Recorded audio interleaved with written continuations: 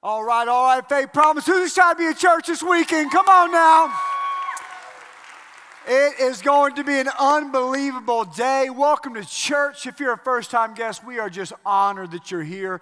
I'm so excited about what God's doing, not just in our church, but through our lives. I mean, there is so much transformation happening. I know a lot of people have been gone for fall break and just different travels and stuff like that, but I want to encourage you, if you missed last week's message, to go back and watch it.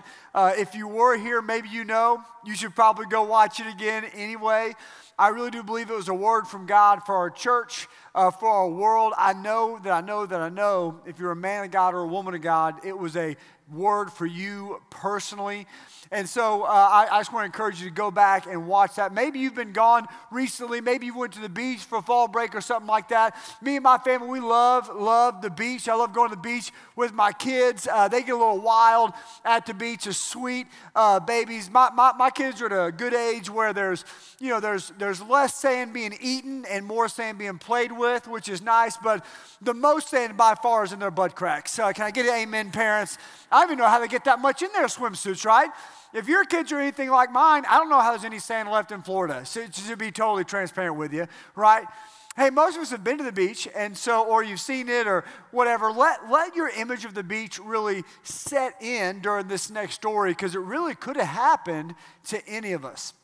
In April of 2020, there was a young lady named Jane Wilson who was an avid beachcomber, loved to look for stuff on the beach, and liked collecting sea glass and stuff like that. And she often would look in the seashell beds as she walked, just in case something caught her eye, just in case she saw something. And on this day, something did. On the Indian River Shore beach in Florida, lying on top was something that looked like a plate. And so, I mean, maybe it was off an old Spanish ship or something like that. So she grabbed it. She's so excited. And she took it home, right? And for months, she would chip away barnacles and seashells and stuff that had crusted. This thing is old, right? And so she's so excited. And when she's not working on it, she would leave it in like a lunchbox cooler full of salt water so it wouldn't dry out or anything like that.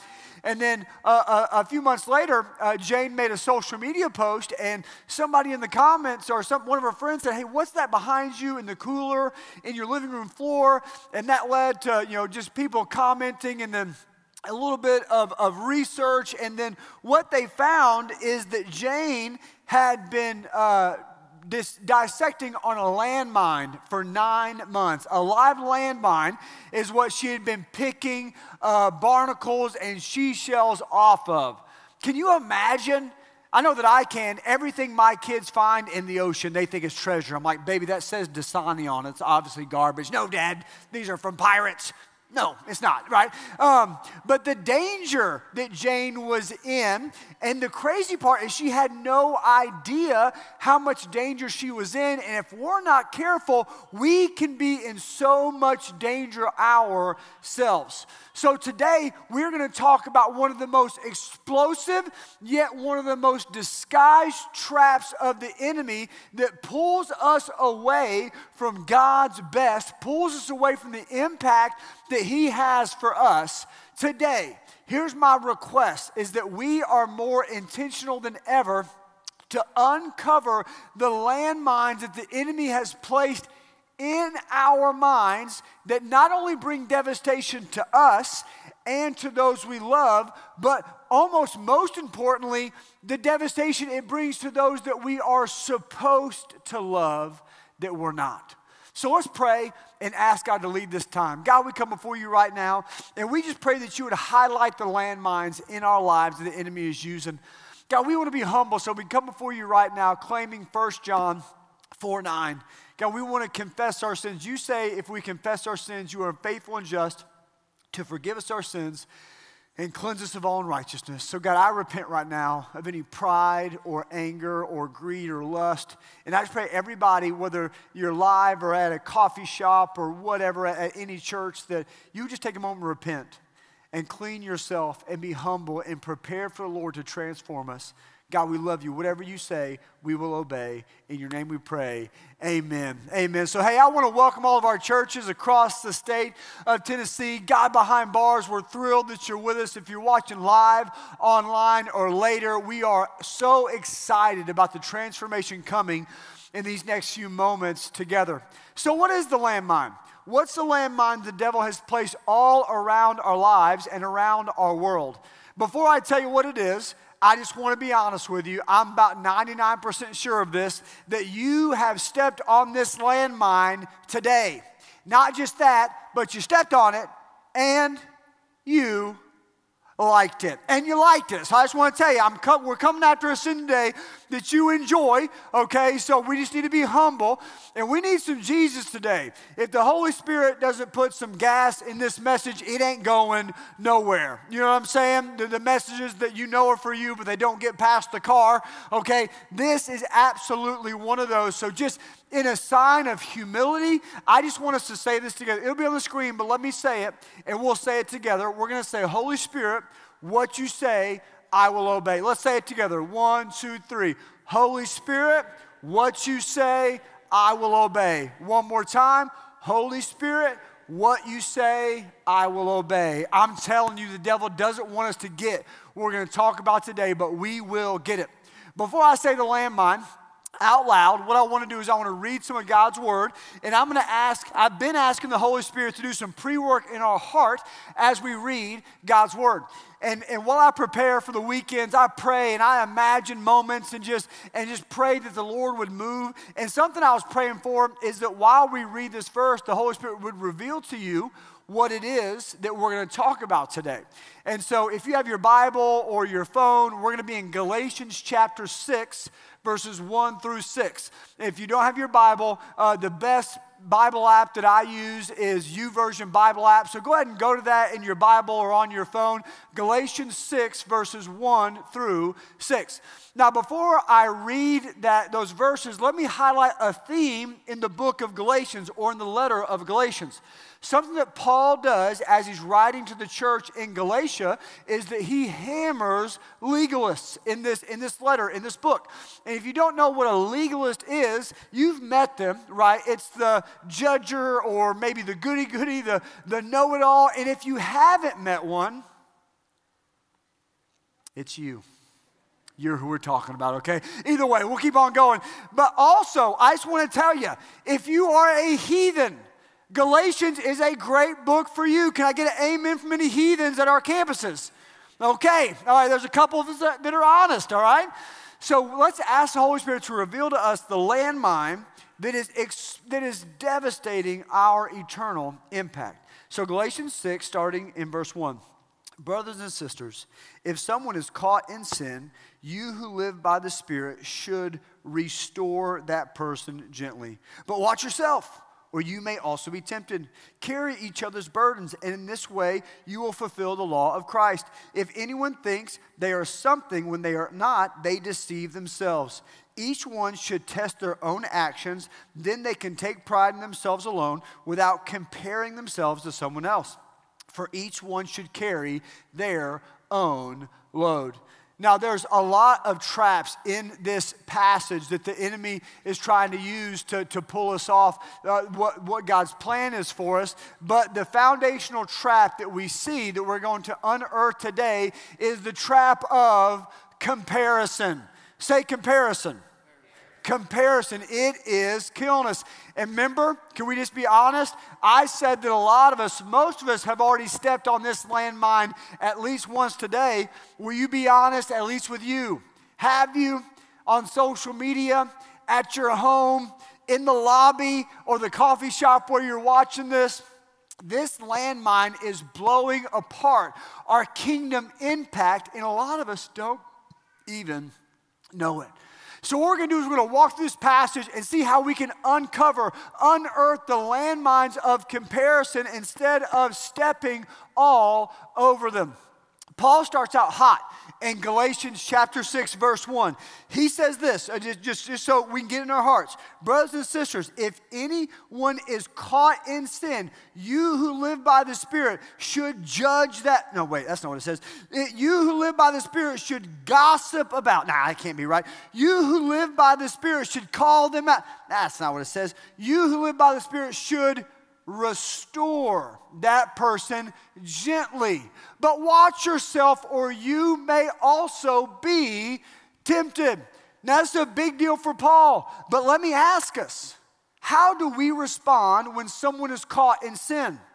When we see somebody, we know somebody caught in sin, how do we respond? Is our first thought to restore them or to judge them? Is our first thought to restore them or to look the other way? Is our first thought to restore them or to gossip about them to somebody else who saw it? Well, that word that says restore, the Greek word, I'm going to put the Greek word on the screen. And we're going to grow today. So actually, we're going to learn a little bit of Greek. So on the count of three, I just want you to read that Greek word out loud. That K word, you all see it, right? Everybody sees it. So on the count of three, let's read that out loud together. You ready? 1, 2, 3. Guys, y'all nailed it. Listen, if you're ever preaching and you don't know how to pronounce a word, this is how you go about it. Y'all nailed it. Way to go, everybody. Okay? But this word, right, it means to put in order or to restore to its original form or condition.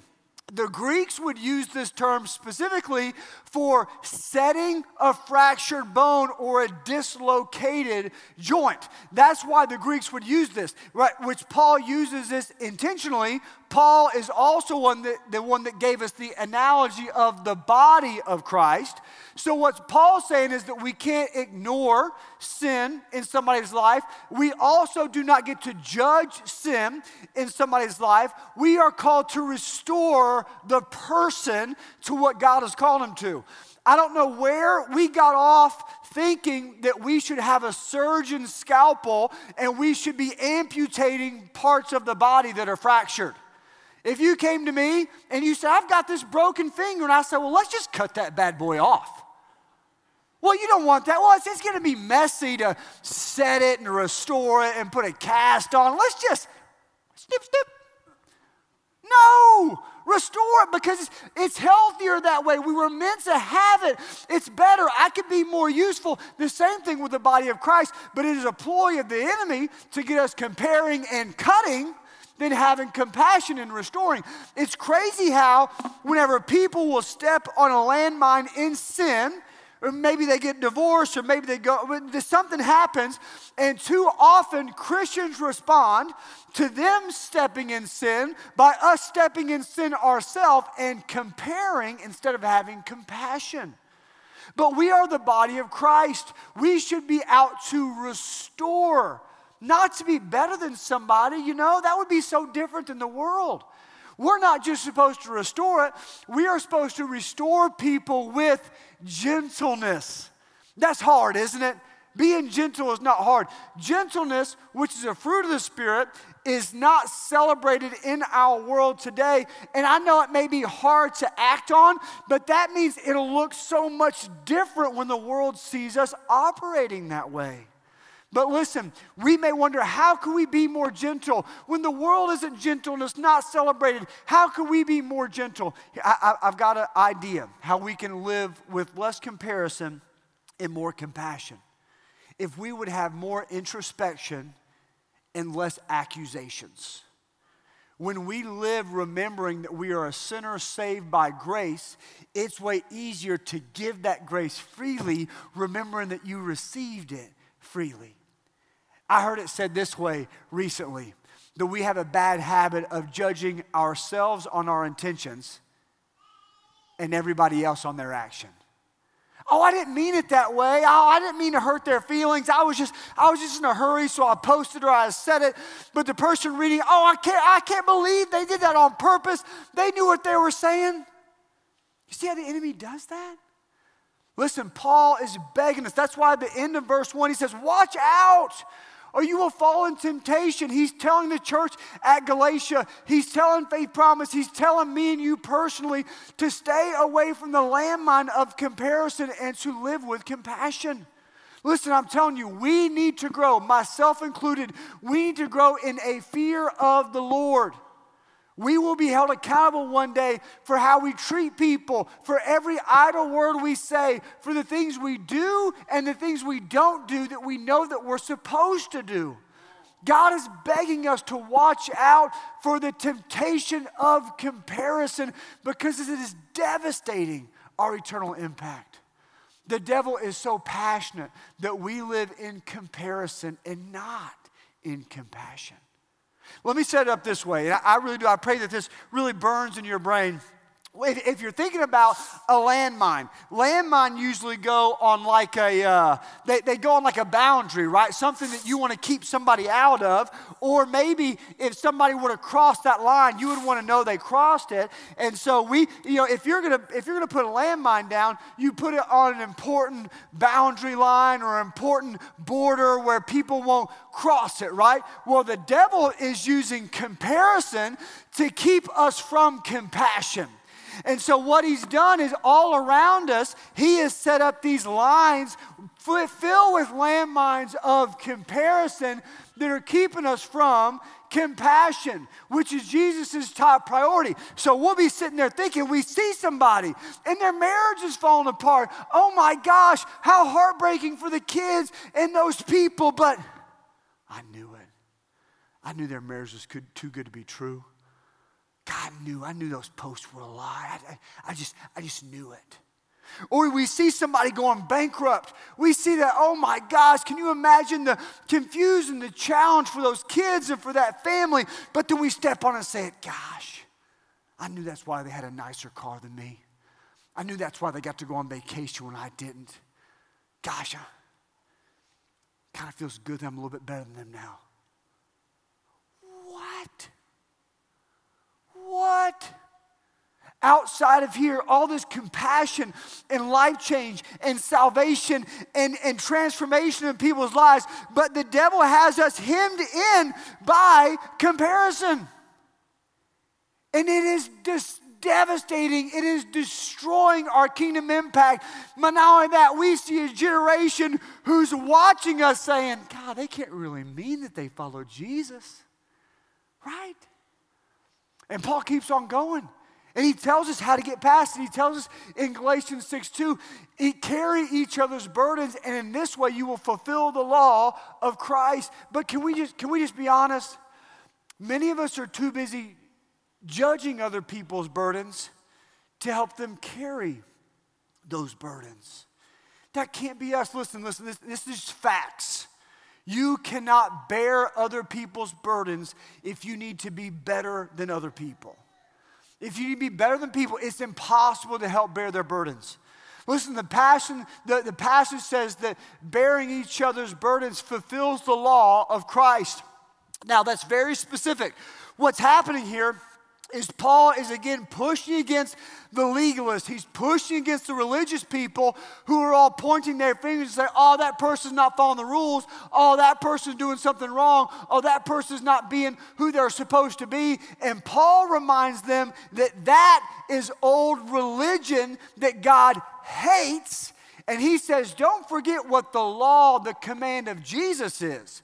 And Jesus talks about in John 13:34, Jesus said a new command. This is what Paul's referencing. A new command I give you, that you are to love one another as I have loved you. Did Jesus love you with compassion or comparison? Compassion. Love others as I have loved you. By this, everyone will know that you are my disciples if you have love for one another, if you love each other. Listen, this is what keeping Jesus' law looks like. It's not checking off all the boxes. It's not being perfect. It's loving people. And I bet if we live this way in a world that seems to be against Jesus, in a world where the Bible is showing up at hate speech, I believe people would be more interested in Jesus if they saw Jesus' followers following this command. Listen, let's not trigger payloads of judgment, but let's trigger loads of God's love and truth when we see people in pain. Now I'm going to skip ahead a little bit in this passage because there's a very specific moment that the Holy Spirit wants to have with us. But in Galatians 6, just let me read you verses 3 through 5 again. And it says, if anyone thinks they are something when they are not, they deceive themselves. Each one should test their own actions. Then they can take pride in themselves alone without comparing themselves to anyone else. For each one should carry their own load. Now, we see clearly here that pride is an issue in comparison. Last week, which was a huge week. Last week when we learned about offense, we said that pride trips the trap of offense every time, and that's so true. But we also see that pride is a big issue in comparison as well. It's massive. As I've read this and prayed and prepared, I really believe that pride precedes, propels, and prolongs comparison. It's what gets us to that point. It's what pushes us to do it, and then it's what keeps us in the trap of comparison. It's what pride does. So how we live without stepping on the landmine of comparison in a world that celebrates it, in a world that's really built for it with social media and HOAs and classrooms. It's built for it. How we live without stepping on it when it's everywhere we look, when it's everywhere we step. Let me tell you the main thing. I'm going to tell us how. We are going to live with the end in mind. We are going to live with not the end of today, not the end of this sermon, the end of our life. We are going to live with that in mind. When we compare today with our eternal tomorrow, it changes what's important.